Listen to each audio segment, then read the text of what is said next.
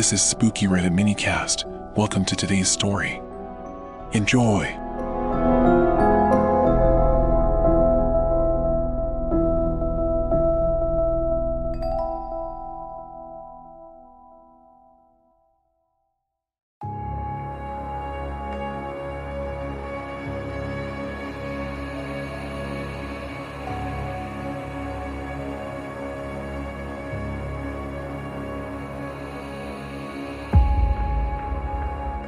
So the article is about a man named James who is about to turn 78.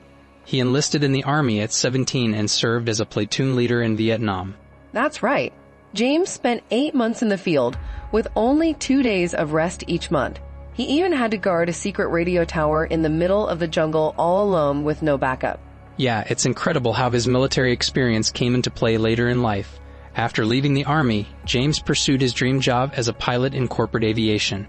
Absolutely. He worked for the same company for almost 35 years before retiring due to the age limit for flying. But here's where things get interesting. Right. James and his friends had to fly a private jet to the Bahamas for work. They ended up having some free time there, enjoying themselves on a guy's trip. One night, while driving back to their shared house on an unlit sand road, they encountered something suspicious. James noticed what looked like an alligator crossing the road, but upon closer inspection, it turned out to be a homemade spike strip. Luckily, they managed to back up and escape before anything happened. Yeah, it's crazy to think that there were people hiding in the trees with machetes and clubs. They were extremely lucky to have escaped unharmed. Definitely. James believes that his military experience and street smarts saved him from a potentially dangerous situation. And he's right. It just goes to show that being cautious and trusting your instincts can make a big difference in your safety.